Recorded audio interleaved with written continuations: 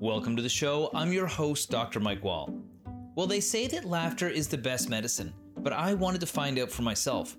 Humor and comedy is a part of everyday life here in Newfoundland and Labrador, so if there's any place to find more about it, it's right here. Believe it or not, when I started to learn more, I realized that there's actually a ton of science around it. So today, we're going to get to the bottom of it all. We're going to start the show by learning from my colleague at Memorial University, Dr. Michelle Ploughman. Now, she's a researcher and a professor in the Faculty of Medicine at Memorial, and she does research in neurology, physiotherapy, and rehabilitation. Now, she was able to explain, using an experiment, how the brain responds to laughter. The only problem is, I'm not that funny. So I called in my friends from the Best Kind Comedy Tour, Brian Aylward, Mike Lynch, and Colin Hollett, to participate in the experiment.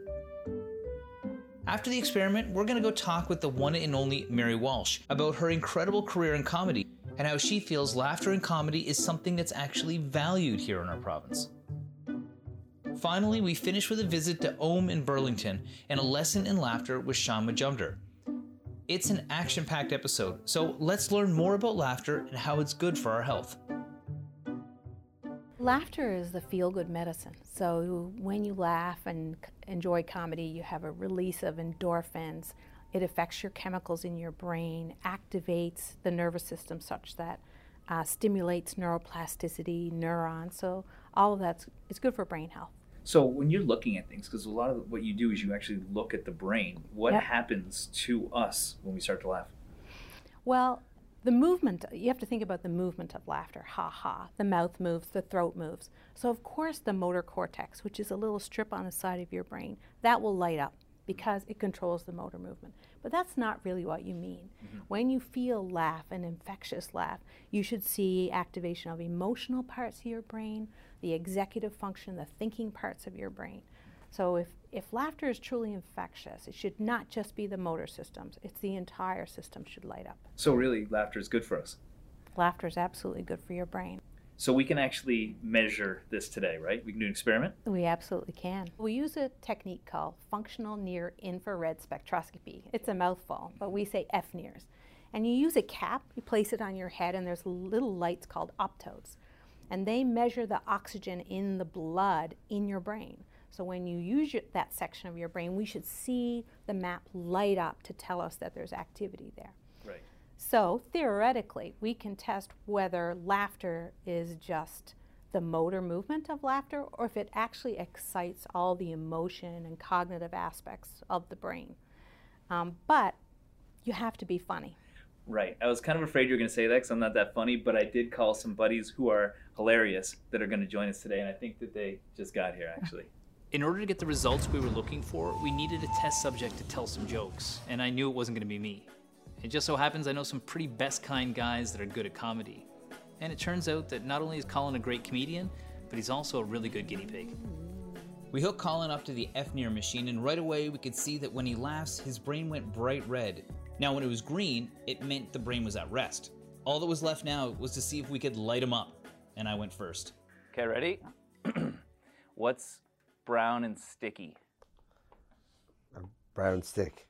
Yes. That was my best one. All right, so I will. Brown stick. Being told to not laugh is way harder. Yeah, it's so hard to not laugh when you're told not to laugh. You know what I mean? Your parents are going to be so proud when they see you. Well, G-Rye Marie. G-Rye, look at this. Look at him, huh? That was a full one. Oh. Try again, Ryan. Got him. It was almost as though laughter was contagious. Now I'm sure all of our brains were lighting up, but I'm glad Brian and Mike were there to help keep Colin laughing. Some of my jokes fell flat, but they were saved by the guys. Why do melons have to have weddings? Because they cantaloupe. Oh, shit! Oh,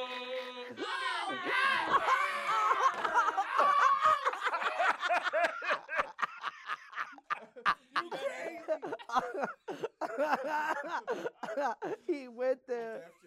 74 jelly beans.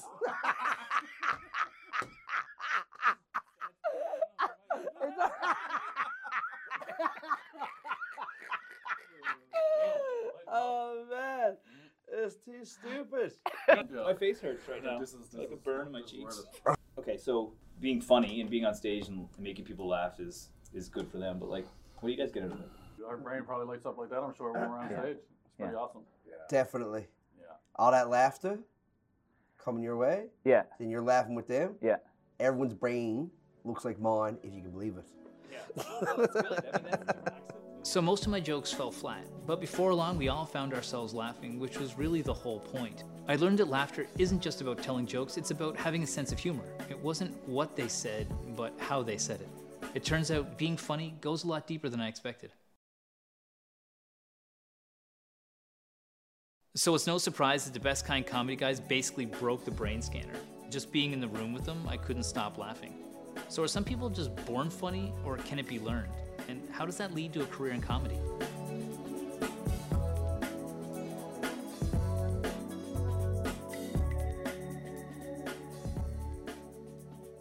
When it comes to comedy in Canada, Newfoundland abounds. We are everywhere in comedy, right? Yes, but Canadians are funny. Let's not forget that. Okay, yeah. It's like, Come From Away. It's like the guy in Gander said, what did they think we were going to do? Let him starve to death? Yeah. And then no Newfoundlander would ever make a musical about that because it just seems so normal. Yeah. And when you think about it, when the Blitz was happening in Great Britain, even when they had that dark thing in Toronto, everybody came together. That's human nature.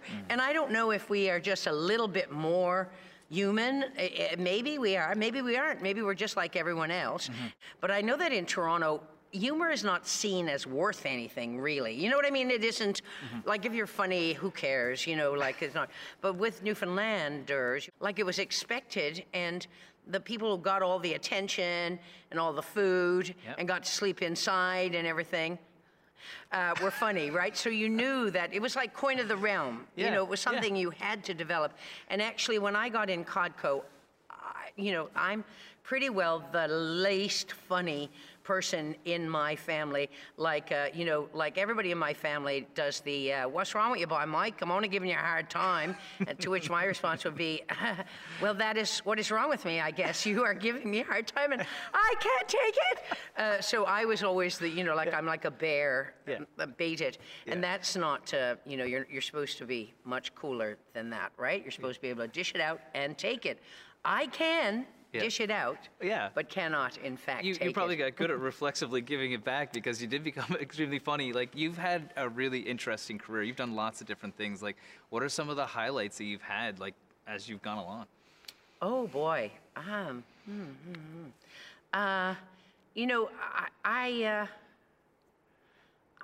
don't know. I'm in that kind of space where I think the highlights are just coming.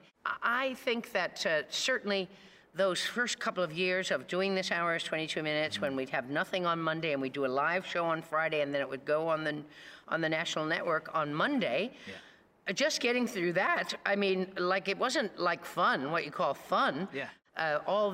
Me and Rick and Kathy and Greg, and we didn't have any writers then. Now there's about 1,000 writers, but we didn't have any writers that first year. And so that was pretty, we only had one wig. Yeah. A blonde wig. I don't know how we got through that first year. First, we were only supposed to do 6, and then the CBC ordered a full season. Yeah. So those were all high points. And then being on the cover of Maclean's, but it didn't feel like a high point because I had that kind of thing. I thought, oh, I'm on the cover of Maclean's, but when am I going to be on the cover of Time? You know what I mean? Like a vaunting ambition, and so there's not a lot of joy in that, because you're never reaching anything. You're never going. They say you'll get what you want when you want what you get. Okay, yeah. And I'm trying to embrace that more in my life, and I must say it's a much happier existence. Yeah. And I find getting older is happier too, because you're finally getting kind of comfortable with yourself. I think old age gets I know being sick and not having enough money and there's lots of terrible things that can happen. But so far for me, knock on wood, and I can only speak for myself and just for today, I find getting old so much better than being young. You said something that's of enjoying it even more now. What do you get out of making people laugh and being funny and working in the industry? Wow. You know, there's times that I don't know. It's all I know how to do, and I wouldn't know how to do anything else. And I love the camaraderie. You know, we just finished The Mrs. Downstairs, and we had this fabulous crew, and Dave Sullivan is so funny and so great to work with, and Andy Jones worked with us this year, and Renee Hackett. So, you know, they were so brilliant, and Troy Mahar is a young shooter here. It's not shooter, like that kind of shooter. Yeah, camera and he's shooter. brilliant, and you know, and the lighting people, the design, and Christensen is our designer. But it's just that all that working together, that I love that. You know, like I like also time alone now. I like to be alone. I like to have, you know, what's that called? Quiet time? Yeah. Not isolation, but it begins with an S, but I forget what it is now. But I like that. I like that very much. Yeah, And you've done it. You've been part of a whole bunch of different things, which is amazing. Yeah, You know? So if somebody wants to add more humor into their life and they just aren't, like, you're amazing what you do. You're hilarious. You've probably been funny your whole life and been involved in sort of like being in the mix. But if it's good for people, then how can they add it into their life? I was severely depressed, situationally depressed, because someone broke up with me. It was really horrible. This was a long time ago. But I couldn't watch anything on TV because everything had emotion in it. And it was just like I would just be crying all the time. And I could only watch Fawlty Towers because it is just funny, and maybe it isn't politically correct, but there are shows out there like Fawlty Towers that are just funny, and if you need a lift, you know, like, or you could watch Monty Python, some of them, the best of them, like The Dead Parrot. Like, there's no emotional involvement. You're not going to get caught up thinking, oh, look at them, they're so happy, and I'm so miserable. It's just funny, right? And they just bring that humor to you, and it helps. It really helps. You watch The Holy Grail and they're doing the horse with the coconuts Yeah, and then they yeah, argue about how the coconut got there. I love that. I know. And all of their work really is just goes for the joke, right? And it just lifts you up that way, because if you are feeling like I was then, like sort of situationally depressed, I couldn't engage on an emotional level. I couldn't be watching people. I couldn't watch rom-coms or Christmas movies or people finding, you know, their path forward or anything like that. Yeah, and that's something people can do, and they can access that around people. So when you think about some of the things that you were really funny in, a lot of those embrace the culture here, and they've been the case for a lot of other comedians and people from here. Like, how does the Newfoundland culture kind of, why is it so funny? Like, when we talk about the things that happen to us day to day here. I think that people are brought up in that way, and so everybody grows up with the notion that you're supposed to see the funny side of things. But I saw this thing on Jerry Seinfeld, Comedians in Cars, and they were talking about comedians being such good actors, and they were both agreeing that so many comedians are such great actors and it's all timing and stuff like that. And the guy said, but you know what? Actors can't really be comedians. And he said, because comedians got this little thing in their head where they see the funny side of things, right? And it's like you can't learn it. It just is. And we seem to, as a culture, have that. Do you think having that in our head helps us when we're in those states when we are maybe down, and then we turn on comedy and we see it, and then it resonates with us and brings us out of that? Do you think that's the mechanism? I do. Certainly for me, that works for sure. I mean, you know, and sometimes I think that it is a terrible thing that we put in between ourselves and our feelings, but sometimes you need a little respite from your feelings, right? Sometimes your feelings are too deep and too overwhelming. And comedy, you know, having that little thing in your head, or being part of a culture where comedy is not seen as something that could just be thrown away, but it is something that is, you know, held high, and people, you know, have a lot of respect for it and a lot of time for it. So it's nice to be part of that, you know? Well, it's nice to be a little silly. Shawn made me do some silly stuff, and it was good. It felt in my comfort zone. You can't help but laugh. You know, so being silly, I can see that. Now, there's people that are professionally silly, okay? Okay, yeah. and are in the arts and are really funny. But what advice would you have for somebody that might be watching this, like the next generation of comics coming out of the province? Well, I'll tell you what worked seems to work. And I mean, this is, you know, I haven't done any, I haven't got my PhD or anything in this, and so I'm only going on, on learned experience. But you know, if you look at Mark Critch was part of a sketch comedy troupe called Cat Food. Johnny Harris and Steve Cochran were part of a comedy troupe called Newfoundland Dance Party. I was, myself and all the Codco people, we were part of Codco. Rick Mercer was part of Corey and Wade's Playhouse. So it seems like it'd be good to get yourself a crowd and do a bit of sketch comedy. And there do seem to be people coming up. There's Bamus and Half Handsome and Turnip. We do seem to come together in that way. And sometimes everybody comes out ahead. You know, there are other things involved besides being funny, I guess. You got to be persistent, I guess. That's or true. wanted. Everybody is wanted. Yeah, I mean, you know, it's like luck is preparation plus opportunity. There's also that, you know, that luck factor to it to a degree. Yeah. But you listed a lot of people there. I noticed there was a lot of guys' names, but you know, was it a challenge being a woman in the field? Oh, absolutely. Because, you know, as a woman, and this is my generation, and possibly not true now, but, you know, when I was young, back before the earth hardened, your role was very clearly defined, and it was that you were supposed to support men.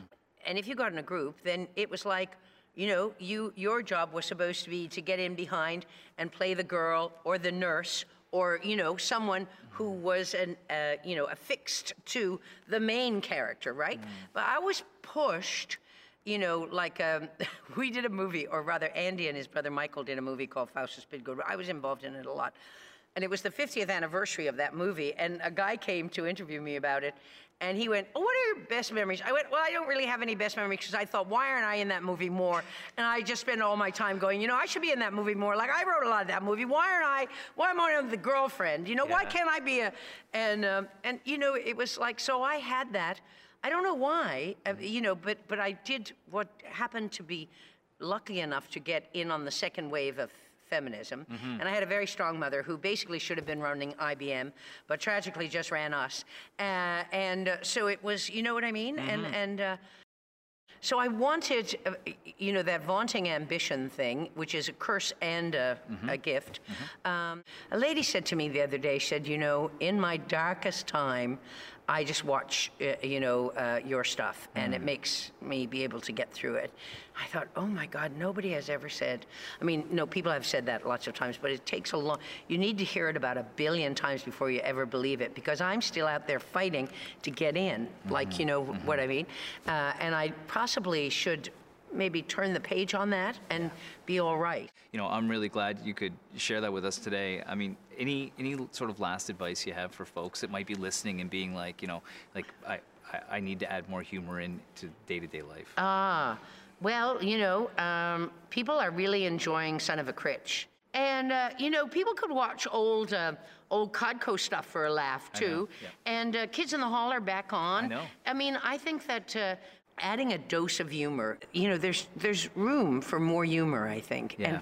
And maybe not taking humor so seriously. I mean, it's put out there to entertain, to open up to another point of view.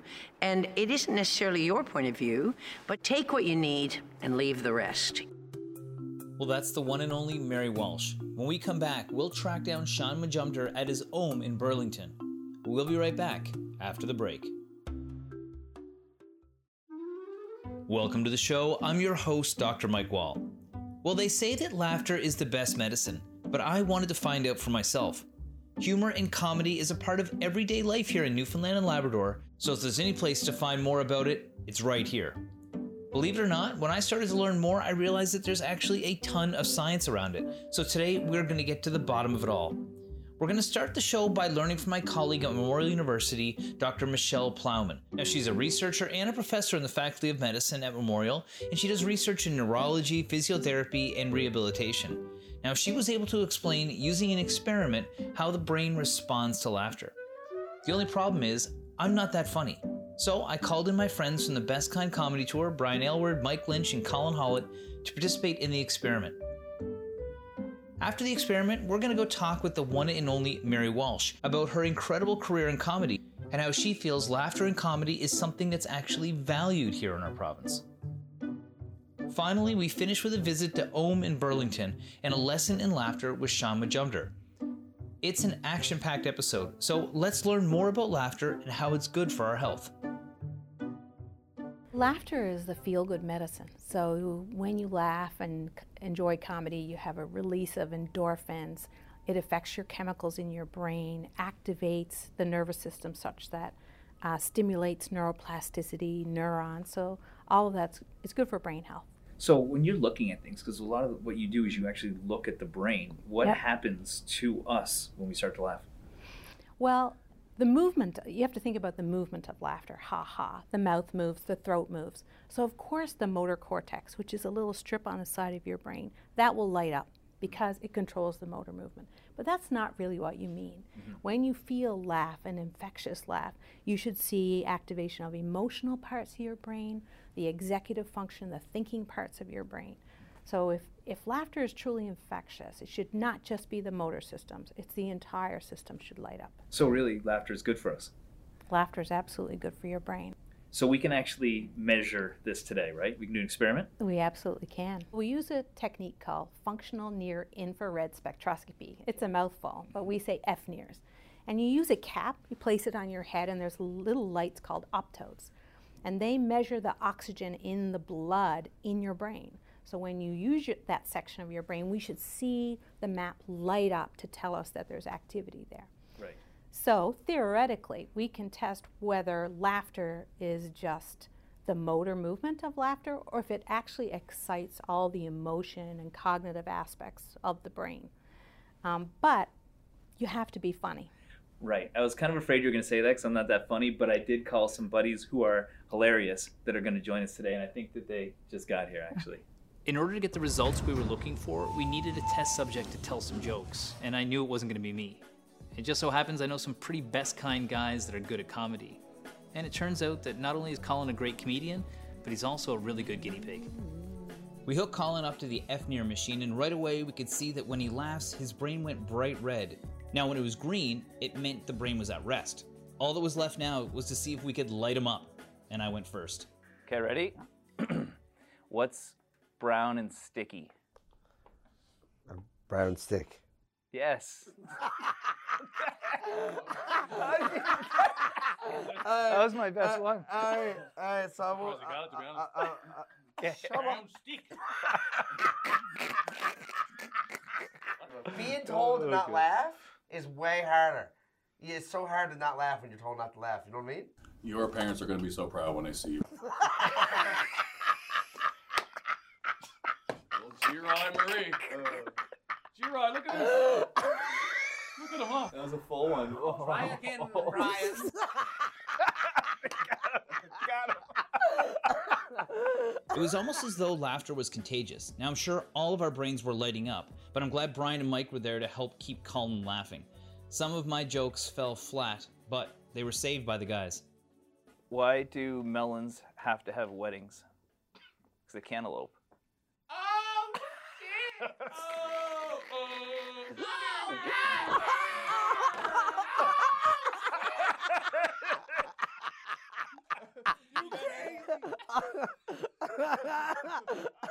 He went there.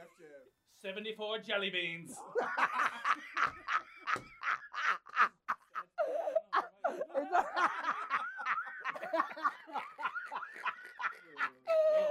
Oh man, it's too stupid.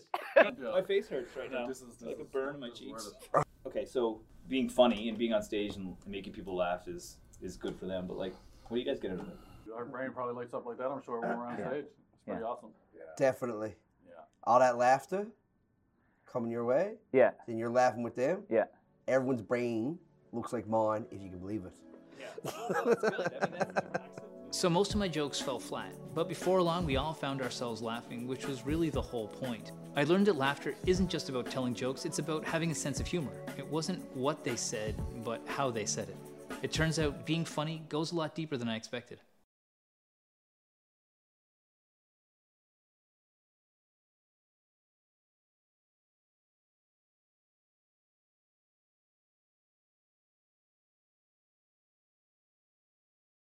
So it's no surprise that the Best Kind comedy guys basically broke the brain scanner. Just being in the room with them, I couldn't stop laughing. So are some people just born funny, or can it be learned? And how does that lead to a career in comedy?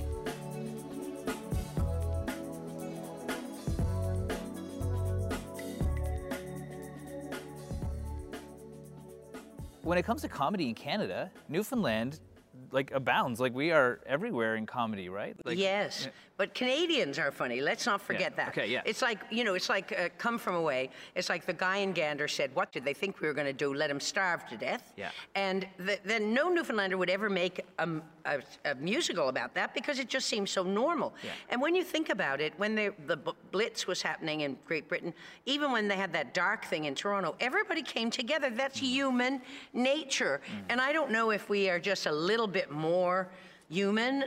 Maybe we are, maybe we aren't. Maybe we're just like everyone else.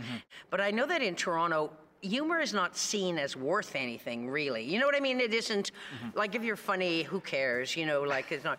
But with Newfoundlanders, it was expected, and the people who got all the attention and all the food and got to sleep inside and everything were funny, right? So you knew that it was like coin of the realm. Yeah. It was something you had to develop. And actually, when I got in Codco, I'm pretty well the least funny person in my family. Like everybody in my family does the, what's wrong with you, boy, Mike? I'm only giving you a hard time. And to which my response would be, well, that is what is wrong with me, I guess. You are giving me a hard time and I can't take it. So I was always I'm like a bear, baited. And that's not, you're supposed to be much cooler than that, right? You're supposed to be able to dish it out and take it. I can dish it out, but cannot, in fact, take it. You probably got good at reflexively giving it back because you did become extremely funny. You've had a really interesting career. You've done lots of different things. What are some of the highlights that you've had, as you've gone along? Oh, boy. I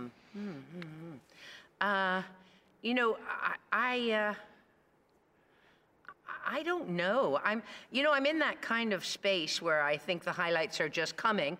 I think that certainly those first couple of years of doing this hour is 22 minutes when we'd have nothing on Monday and we'd do a live show on Friday and then it would go on the national network on Monday. Yeah. Just getting through that, it wasn't fun, what you call fun. Yeah. Me and Rick and Kathy and Greg, and we didn't have any writers then. Now there's about 1,000 writers, but we didn't have any writers that first year. And so that was we only have one wig. Yeah. A blonde wig. I don't know how we got through that first year. First, we were only supposed to do 6, and then the CBC ordered a full season. Yeah. So those are all high points. And then being on the cover of Maclean's, but it didn't feel like a high point because I had that kind of thing. I thought, oh, I'm on the cover of Maclean's, but when am I going to be on the cover of Time? You know what I mean? Like a vaunting ambition, and so there's not a lot of joy in that, because you're never reaching anything. You're never going. They say you'll get what you want when you want what you get. Okay, yeah. And I'm trying to embrace that more in my life, and I must say it's a much happier existence. Yeah. And I find getting older is happier too, because you're finally getting kind of comfortable with yourself. I think old age gets I know being sick and not having enough money and there's lots of terrible things that can happen. But so far for me, knock on wood, and I can only speak for myself and just for today, I find getting old so much better than being young. You said something that's of enjoying it even more now. What do you get out of making people laugh and being funny and working in the industry? Wow.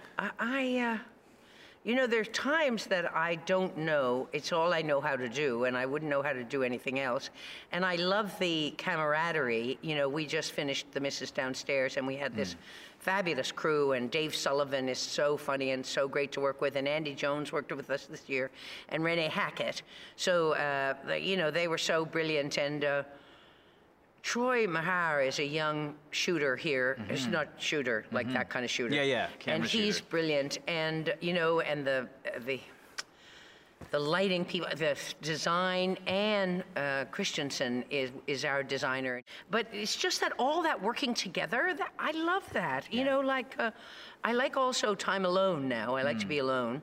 I like to have, what's that called? Quiet time? Yeah, not isolation, but it begins with an S, but I forget what it is now. But I like that. I like that very much. Yeah, And you've done it. You've been part of a whole bunch of different things, Yeah. which is amazing. Yeah, You know? So yeah.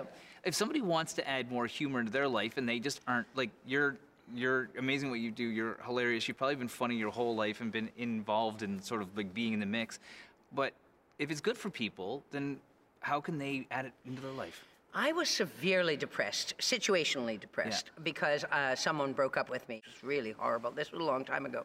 But I couldn't watch anything on TV because everything had emotion in it. Yeah. And it was just like I would just be crying all the time. And I could only watch Fawlty Towers because it is just funny, and maybe it isn't politically correct, but there are shows out there like Fawlty Towers that are just funny, and if you need a lift, you know, like, or you could watch Monty Python, some of them, the best of them, like The Dead Parrot. Like, there's no emotional involvement. You're not going to get caught up thinking, oh, look at them, they're so happy, and I'm so miserable.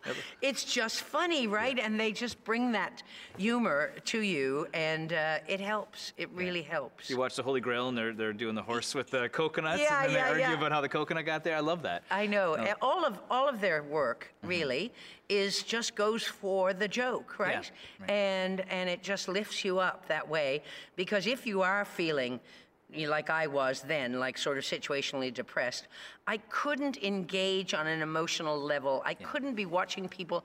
I couldn't watch rom-coms or Christmas movies or people finding, you know, their path forward or anything like that. Yeah. Yeah, and that's something people can do, and they can access that. Yeah. Be around people. So when you think about some of the things that you were really funny in, a lot of those embrace the culture here, and they've been the case for a lot of other comedians and people from here. Like, how does the Newfoundland culture kind of, why is it so funny? Like, when we talk about the things that happen to us day to day here. I think that people are brought up in that way, and so everybody grows up with the notion that you're supposed to see the funny side of things. But I saw this thing on Jerry Seinfeld, Comedians in Cars, and they were talking about comedians being such good actors, and they were both agreeing that so many comedians are such great actors and it's all timing and stuff like that. And the guy said, but you know what? Actors can't really be comedians. And he said, because comedians got this little thing in their head where they see the funny side of things, right? And it's like you can't learn it. It just is. And we seem to, as a culture, have that. Do you think having that in our head helps us when we're in those states when we are maybe down, and then we turn on comedy and we see it, and then it resonates with us and brings us out of that? Do you think that's the mechanism? I do. Certainly for me, that works for sure. I mean, you know, and sometimes I think that it is a terrible thing that we put in between ourselves and our feelings, but sometimes you need a little respite from your feelings, right? Sometimes your feelings are too deep and too overwhelming. And comedy, you know, having that little thing in your head or being part of a culture where comedy is not seen as something that could just be thrown away, but it is something that is, you know, held high, and people, you know, have a lot of respect for it and a lot of time for it. So it's nice to be part of that, you know?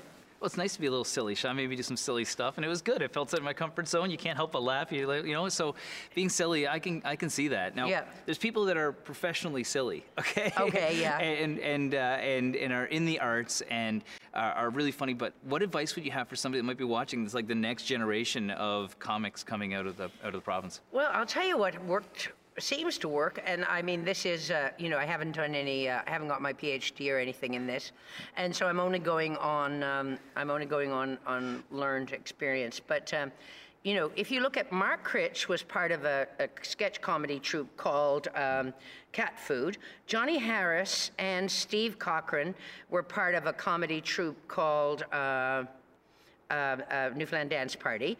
I was, myself and all the Codco people, we were part of Codco. Rick Mercer was part of Corey and Wade's Playhouse. So it seems like it'd be good to get yourself a crowd and do a bit of sketch comedy. And there do seem to be people coming up. There's Bamus and Half Handsome and Turnip. We do seem to come together in that way. And sometimes everybody comes out ahead. You know, there are other things involved besides being funny, I guess. You got to be persistent, I guess. That's or true. wanted. Everybody is wanted. Yeah, I mean, it's luck is preparation plus opportunity. There's also that that luck factor to it to a degree. Yeah. But you listed a lot of people there. I noticed there was a lot of guys' names. But was it a challenge being a woman in the field? Oh, absolutely. Because as a woman, and this is my generation, and possibly not true now, but when I was young, back before the earth hardened, your role was very clearly defined, and it was that you were supposed to support men. And if you got in a group, then it was like, your job was supposed to be to get in behind and play the girl or the nurse or, someone who was affixed to the main character, right? But I was pushed, we did a movie, or rather Andy and his brother Michael did a movie called Faustus Bidgood. I was involved in it a lot. And it was the 50th anniversary of that movie, and a guy came to interview me about it, and he went, "Oh, what are your best memories?" I went, "Well, I don't really have any best memories," because I thought, why aren't I in that movie more? And I just spent all my time going, I should be in that movie more. Like, I wrote a lot of that movie. Why am I the girlfriend? Why can't I be and it was like, so I had that. I don't know why, but I did what happened to be lucky enough to get in on the second wave of feminism. And I had a very strong mother who basically should have been running IBM, but tragically just ran us. So it was, you know what I mean? So I wanted, that vaunting ambition thing, which is a curse and a gift. A lady said to me the other day, said, in my darkest time, I just watch, your stuff, and it makes me be able to get through it.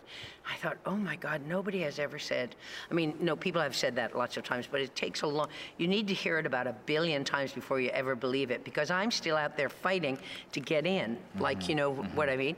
And I possibly should maybe turn the page on that and be all right. I'm really glad you could share that with us today. I mean, any sort of last advice you have for folks that might be listening and being like, I need to add more humor into day-to-day life? Well, people are really enjoying Son of a Critch. And, people could watch old Codco stuff for a laugh, too. Yeah. And Kids in the Hall are back on. I know. I think that adding a dose of humor, there's room for more humor, I think. Yeah. And maybe not taking humor so seriously. It's put out there to entertain, to open up to another point of view. And it isn't necessarily your point of view, but take what you need and leave the rest. Well, that's the one and only Mary Walsh. When we come back, we'll track down Shawn Majumder at his home in Burlington. We'll be right back after the break.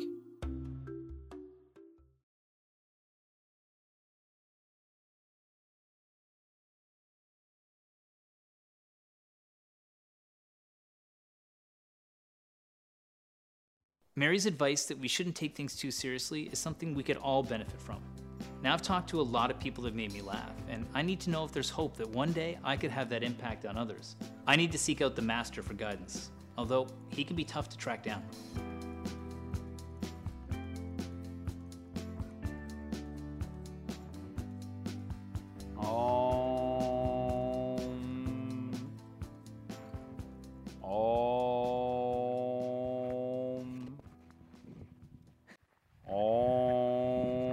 Sweet Om. Hey, man. What's up? Mike Wall. Wow. How did you find me? It took a while. You're a hard guy to track down, man. Yeah, I was just saying the name of my glamping business over and over again to try to make myself feel better about it. You know what I mean? It's good. It works. Well, it's a great spot, man. Look, it's beautiful here. Isn't it? Yeah, man. So we're in Burlington. Burlington, on the rocks that I grew up as a young little tyke runner. Literally, these are the oldest rocks in probably North America, and it was where I was the youngest rock running around here. My very first experiences with like getting that, rural Burlington experience. Yeah. Since then, you've traveled though. You've been away. Oh, yeah? Dude, I know. You found me, of course, but I've been. What a bunch of 2 years it's been, for the last, during COVID and everything. So I started in, I live in Los Angeles now. Yeah. And the past 2 years traveling around, left Los Angeles to escape the pandemic. Yeah. And then we were like, where are we going to go? Newfoundland, Labrador, no COVID, anywhere. Remember that in the beginning of the thing? It was like we were holding the record for like no COVID for 100 days or whatever it was. We travel, we pack up, myself, my wife, my new child. We get to Newfoundland. We get into our house away from COVID. And then on the news, we turn on the news, 1 case in Newfoundland and Labrador. And it was Kev up the road here in Burlington. Right on. Can't I was escape like, it. what? We thought we escaped all the COVID. And we go to where there's no COVID. Kev. I know, man, but that's it. That's it. It got all of us at the end of the day. And it's like changed a lot of stuff. I mean, you've been traveling now. You're on tour, right? Yeah, on tour. I've got the Love Tour on the go. I'm doing stand-up, you know, and stand-up has been a good way to kind of manage a lot of the stresses that have come with the last 2 years, I'll tell you. Yeah. You know, being on stage, I think not just for me, but also for the audience. People are dying to get out and get into an audience and kind of laugh with a group of people again. Yeah. There's something so therapeutic about it and something that's really cool. And you know what also I feel is that not only is it therapeutic for the audience, but for me, where I've not been able to do any stand-up for the last 2 years, Right. I haven't been able to go out and make people laugh because nobody's been able to gather in theaters and stuff. So for me, there is also an understanding that I'm a little rusty. Yeah. You haven't been around human beings for a while. Yeah. So we're all in this together. Yeah. And it kind of is a great feeling. I've done it now for the last summer, and it's been cool to see the reaction. But people are dying to laugh right now. Well, you've been back home too, and a lot of your comedy comes from like situations here in the province. I mean, why do you think people find it so funny when we talk about Newfoundland? Like not just here, but like when you go across everywhere. Like Why are Newfoundlanders so funny? You know, I keep hearing that a lot everywhere I go. And Newfoundland, it's not a normal kind of like subculture to Canada. It's so distinct and so unique that makes it so beautiful. But Newfoundland and Labrador has always been so distinct without trying. Yeah. Because of the history, obviously, and but because of the geology and the kind of just the situation where we're located in relation to the rest of the world. Yeah. And so here we are in Burlington, right, where people didn't really know that it even existed for so long, you know, and thankfully because of, a lot of the work I've been doing and not just me, but a lot of people like Rex Gowdy when he was on, Canadian Idol, put kind of Burlington under spotlight. Mm-hmm. Now people come here and they're like, whoa, this is away from everything. Mm-hmm. And there's so many places, there are so many places that are away from everything in Newfoundland. Yeah. St. John's gets all the kind of limelight. Yeah. But it's really, for me, when you talk about culture and you talk about humor and you talk about, that experience, rural is where it's at. And that there's so many, whether it's the dialects, whether it's the different, food, kind of the treatments of different food, whether it's the South Shore versus the Avalon versus, up around Notre Dame Bay and Twillingate, and everywhere is different. Yeah. So when you're talking about Newfoundland, sense of humor is also what keeps everybody alive. Well, I was gonna say, it's pretty small town vibes around here, but it seems like the majority of people in Newfoundland, I've been to weddings before where somebody gets a scripted out speech and like they're like trying to be funny and then it fall flat because they're not from there, but then somebody gets something from the family and just is funny. Like what makes something funny and why are we able to capture that? Well, I think Newfoundland's perspective, people from Newfoundland, their perspective due to, back in the day with economic hardships, kind of always been the runt of the litter according to Canadian kind of culture back in the day, no longer. But, I think in the 80s and 70s and 80s, there seemed to be that perspective with the Newfie joke and all that, So there's always been a self-deprecating kind of perspective, but we've always been able to go, no. We are not that. Yeah. And through our humor, you will see that we're actually some of the smartest people in the country. We don't take ourselves too seriously. We know the value of laughter. Yeah. And the value of laughter is not something that's conscious. It is what it is. You go around any dinner table, and I mean dinner. I don't mean lunch. I mean dinner table, not supper. Yeah. you go around any of those tables and you have family, if they're not in a fight, that even when they are in a fight, they are cracking wise and tearing each other apart in the funniest way possible. Yeah, man. And it's so awesome. And there's a bit of a survival thing going on with that. You know, the use of humor amongst people in rural communities, and obviously St. John's as well. But you know what I mean? I feel like it's just the way people breathe. People breathe that perspective. Well, that's Shawn Majumder. When we come back, he'll take me on an adventure to find my sense of humor and teach me all about laugh yoga. We'll be right back after the break.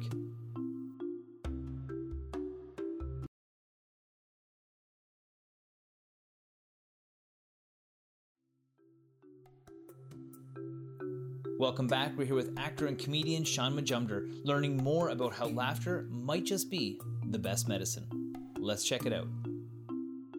How do you think humor impacts, like, what do you get out of it when you're on stage and making people laugh? What do you think people who are watching your shows get out of it as well?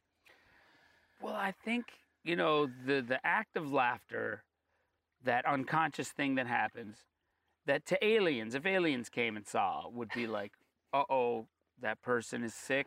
There's something bad. Because think about what it is. Like, look at you.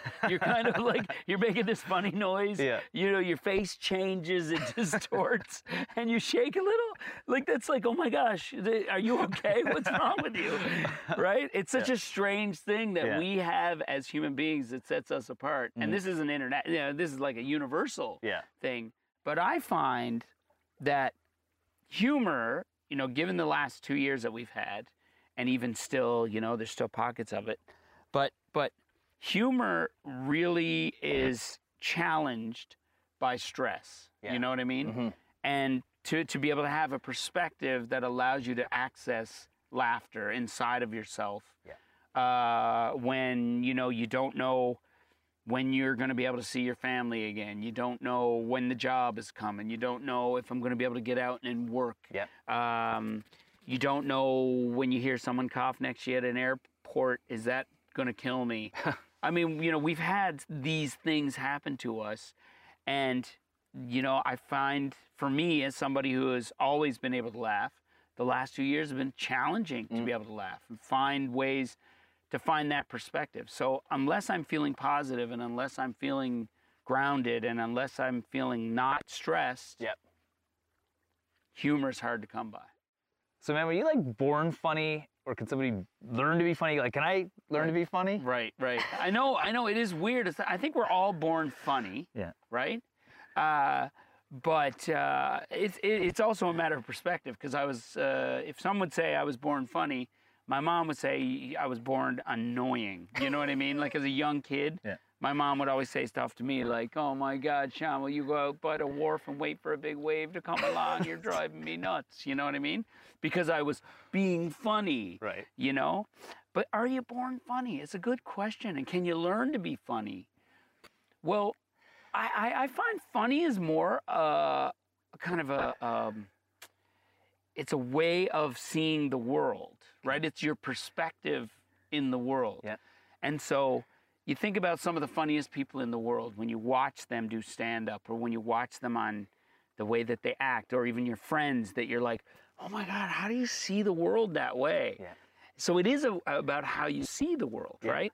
My daughter is now telling jokes. She's 2.5. And I taught her a joke.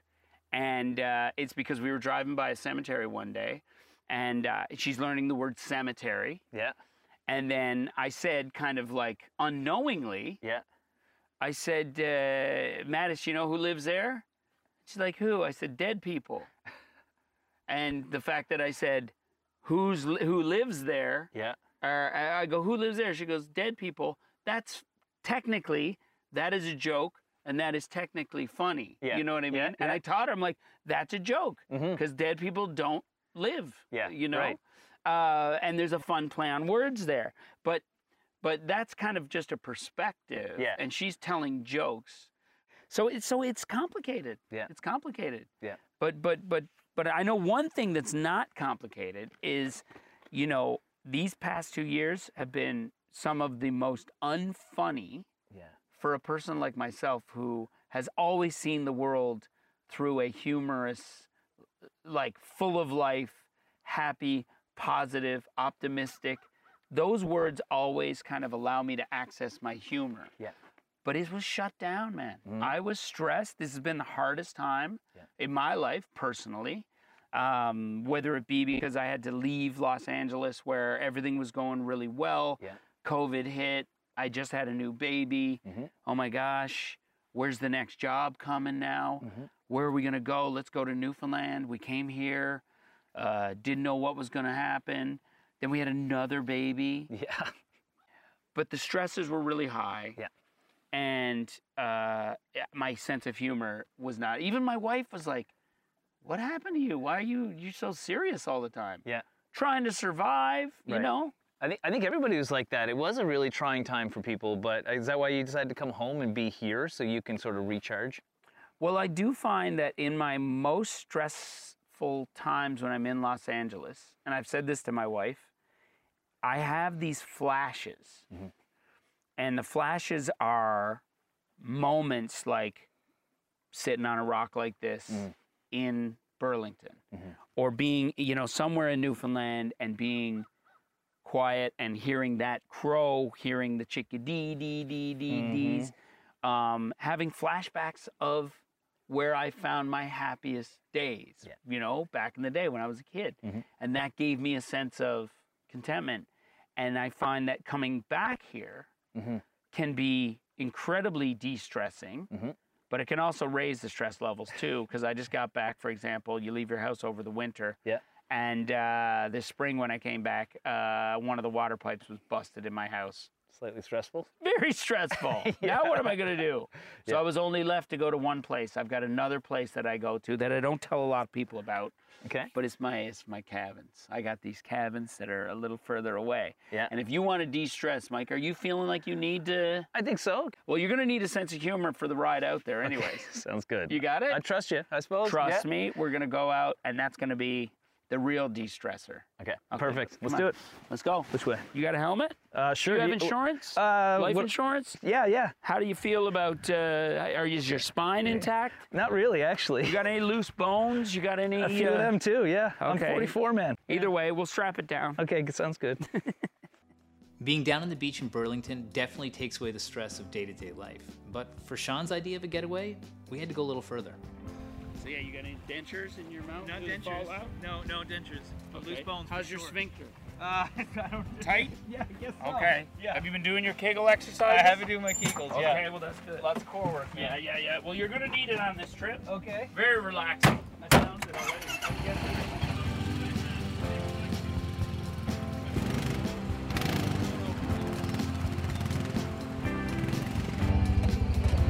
This is the new road, by the way. This is nice. Woo! All right. We got this. That was easy. We got this! We got this, baby! Oh! This is the worst right here. Yeah, we're never coming out of this. Oh, can we make it? Oh! This is a de-stressor, baby. That's what I'm talking about. Yes. Feel good. Yeah. No way. Oh. This is how you gotta live your life, baby. This ignites your sense of humor. Especially when we get stuck. Stop. Hike back. Don't use that word, dude. Trust in the process, baby. I'm trusting. Trust the process.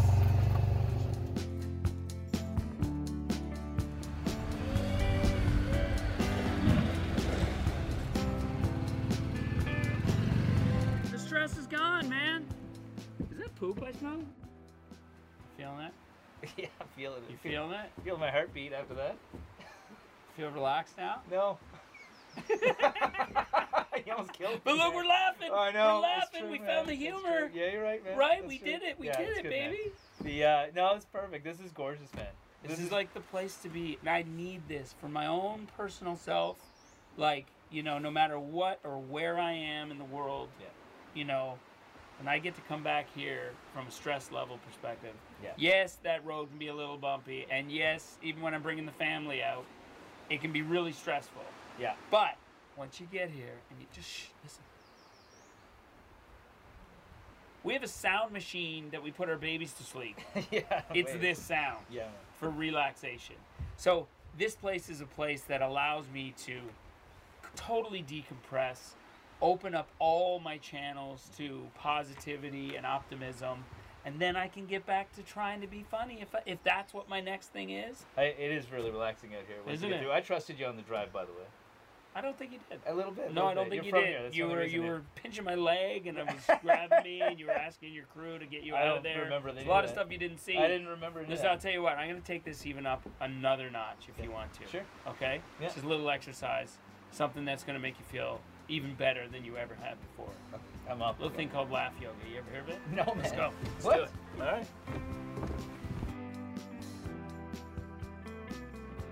You feel it? My belly, Right, put all your air in your belly. Okay, now take a deep breath in, and then raise your arms up high over your head. Ready? Deep breath in, high up, and then let it out. Ready? Ah! Shake your body. Ah! Shake your body like you're evil. Okay, ready? Deep breath in. Okay. Ready? Bend over. Ready? Deep in. It turns out laughter can improve our health and be a cure for stress in our day-to-day lives. You don't have to be funny to laugh with your friends and family. You just have to be around positive people and keep an open mind. So if you're looking for a new remedy, it turns out laughter might just be the best medicine. One more time. Ready? See, you got it. You got it. I got it, dude. We did it. You feel better? I feel better, man. Great. Yeah. Give me a ride back and then I won't feel better.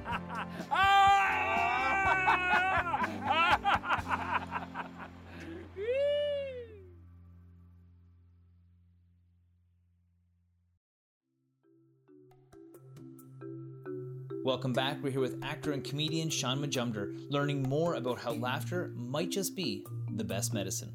Let's check it out. How do you think humor impacts? Like, what do you get out of it when you're on stage and making people laugh? What do you think people who are watching your shows get out of it as well? Well, I think, the act of laughter, that unconscious thing that happens, that to aliens, if aliens came and saw, would be like, uh-oh, that person is sick. There's something bad. Because think about what it is. Like, look at you. You're kind of like, you're making this funny noise. Yeah. Your face changes, it distorts, and you shake a little. Like, that's like, oh my gosh, are you okay? What's wrong with you?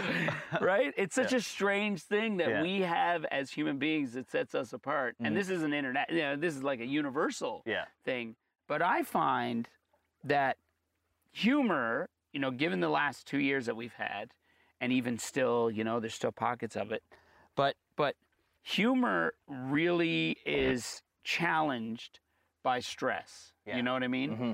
And to be able to have a perspective that allows you to access laughter inside of yourself when, you don't know when you're going to be able to see your family again. You don't know when the job is coming. You don't know if I'm going to be able to get out and work. Yeah.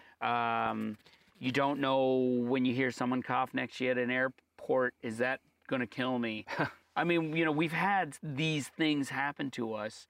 And, I find for me, as somebody who has always been able to laugh, the last 2 years have been challenging to be able to laugh and find ways to find that perspective. So unless I'm feeling positive and unless I'm feeling grounded and unless I'm feeling not stressed, humor is hard to come by. So, man, were you like born funny, or can somebody learn to be funny? Like, can I learn to be funny? Right. I know. It is weird. I think we're all born funny. Yeah. Right. But it's also a matter of perspective, because I was, if someone would say I was born funny, my mom would say I was born annoying. You know what I mean? Like, as a young kid, my mom would always say stuff to me like, oh my God, Shawn, will you go out by the wharf and wait for a big wave to come along? You're driving me nuts. You know what I mean? Because I was being funny. Right. But are you born funny? It's a good question. And can you learn to be funny? Well, I find funny is more kind of it's a way of seeing the world, right? It's your perspective in the world. Yeah. And so you think about some of the funniest people in the world when you watch them do stand-up, or when you watch them on the way that they act, or even your friends that you're like, oh my God, how do you see the world that way? Yeah. So it is about how you see the world, right? My daughter is now telling jokes. Yeah. She's 2.5. Yeah. and I taught her a joke, and it's because we were driving by a cemetery one day, and she's learning the word cemetery. Yeah. And then I said, kind of like unknowingly, I said, Mattis, you know who lives there? She's like, who? I said, dead people. And the fact that I said, who lives there? Yeah. I go, who lives there? She goes, dead people. That's technically, that is a joke, and that is technically funny. Yeah. You know what I mean? Yeah, And yeah. I taught her, I'm like, that's a joke, because dead people don't live. Yeah, You know? right. And there's a fun play on words there. But that's kind of just a perspective. Yeah. And she's telling jokes. So it's complicated. Yeah. It's complicated. Yeah. But I know one thing that's not complicated is, you know, these past 2 years have been some of the most unfunny for a person like myself who has always seen the world through a humorous, like full of life, happy, positive, optimistic. Those words always kind of allow me to access my humor. Yeah. But it was shut down, man. I was stressed. This has been the hardest time in my life, personally. Whether it be because I had to leave Los Angeles where everything was going really well. COVID hit. I just had a new baby. Oh my gosh. Where's the next job coming now? Where are we going to go? Let's go to Newfoundland. We came here. Didn't know what was going to happen. Then we had another baby. Yeah. But the stresses were really high. Yeah.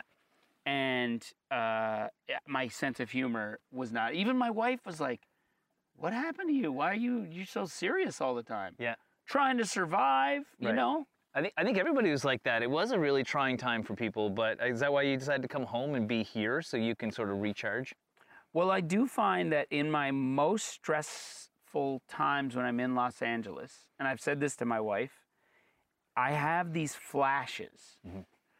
And the flashes are moments like sitting on a rock like this in Burlington, or being, you know, somewhere in Newfoundland and being quiet and hearing that crow, hearing the chickadee-dee-dee-dee-dees, having flashbacks of where I found my happiest days, you know, back in the day when I was a kid.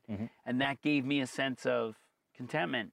And I find that coming back here can be incredibly de-stressing, but it can also raise the stress levels too, because I just got back, for example, you leave your house over the winter. And this spring when I came back, one of the water pipes was busted in my house. Slightly stressful? Very stressful. Now what am I going to do? So I was only left to go to one place. I've got another place that I go to that I don't tell a lot of people about. Okay. But it's my cabins. I got these cabins that are a little further away. Yeah. And if you want to de-stress, Mike, are you feeling like you need to? I think so. Well, you're going to need a sense of humor for the ride out there anyways. Sounds good. You got it? I trust you, I suppose. Trust me. We're going to go out, and that's going to be the real de-stressor. Okay, perfect. Let's Come do on. it. Let's go. Which way? You got a helmet? Sure. Do you have insurance? Life insurance? Yeah. How do you feel about, is your spine intact? Not really, actually. You got any loose bones? You got any? A few of them too, yeah. Okay. I'm 44, man. Either way, we'll strap it down. Okay, sounds good. Being down on the beach in Burlington definitely takes away the stress of day-to-day life. But for Shawn's idea of a getaway, we had to go a little further. So yeah, you got any dentures in your mouth? Not Did it dentures. fall out? No dentures. But loose bones. How's for your sure. sphincter? I don't. Tight? Yeah, I guess so. Okay. Yeah. Have you been doing your Kegel exercises? I have been doing my Kegels. Okay, Yeah. well that's good. Lots of core work. Yeah. Well, you're gonna need it on this trip. Okay. Very relaxing. I found it already.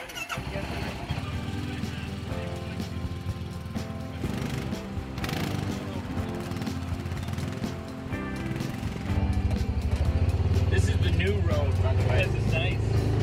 Woo! All right. We got this. That was easy. We got this! We got this, baby! Oh!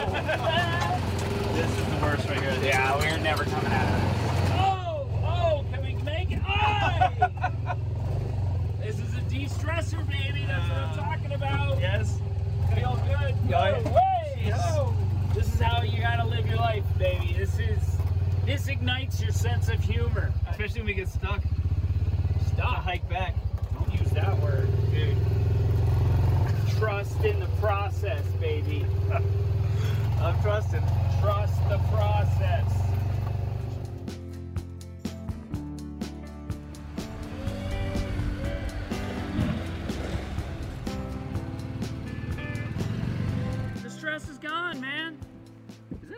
nice now? Feeling it? Yeah, I'm feeling it. You feeling it? Feel my heartbeat after that. Feel relaxed now? No. You almost killed me. But look, we're laughing. I know. We're laughing. True, we man. found the That's humor. true. Yeah, you're right, man. Right? That's We true. did it. We Yeah, did it's it, good, baby. Man. No, it's perfect. This is gorgeous, man. This is like the place to be. And I need this for my own personal self. Like, you know, no matter what or where I am in the world, you know, and I get to come back here from a stress level perspective. Yeah. Yes, that road can be a little bumpy. And yes, even when I'm bringing the family out, it can be really stressful. Yeah. But once you get here and you just listen. We have a sound machine that we put our babies to sleep. Yeah. It's this sound Yeah. for relaxation.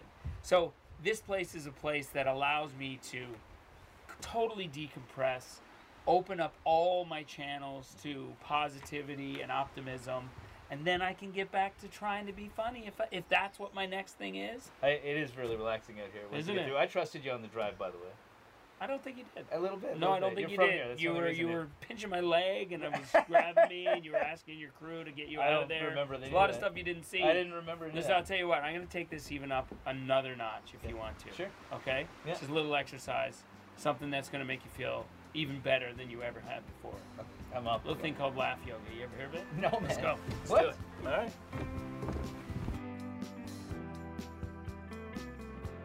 You feel it? My belly, Right, yeah. put all your air in your belly. Okay, now take a deep breath in, and then raise your arms up high over your head. Ready? Deep breath in, high up, and then let it out. Ready? Ah! Shake your body. Ah! Shake your body like you're evil. Okay, ready? Deep breath in. Okay. Ready? Bend over. Ready? Deep in. Ah! It turns out laughter can improve our health and be a cure for stress in our day-to-day lives. You don't have to be funny to laugh with your friends and family. You just have to be around positive people and keep an open mind. So if you're looking for a new remedy, it turns out laughter might just be the best medicine. One more time. Ready? Ah!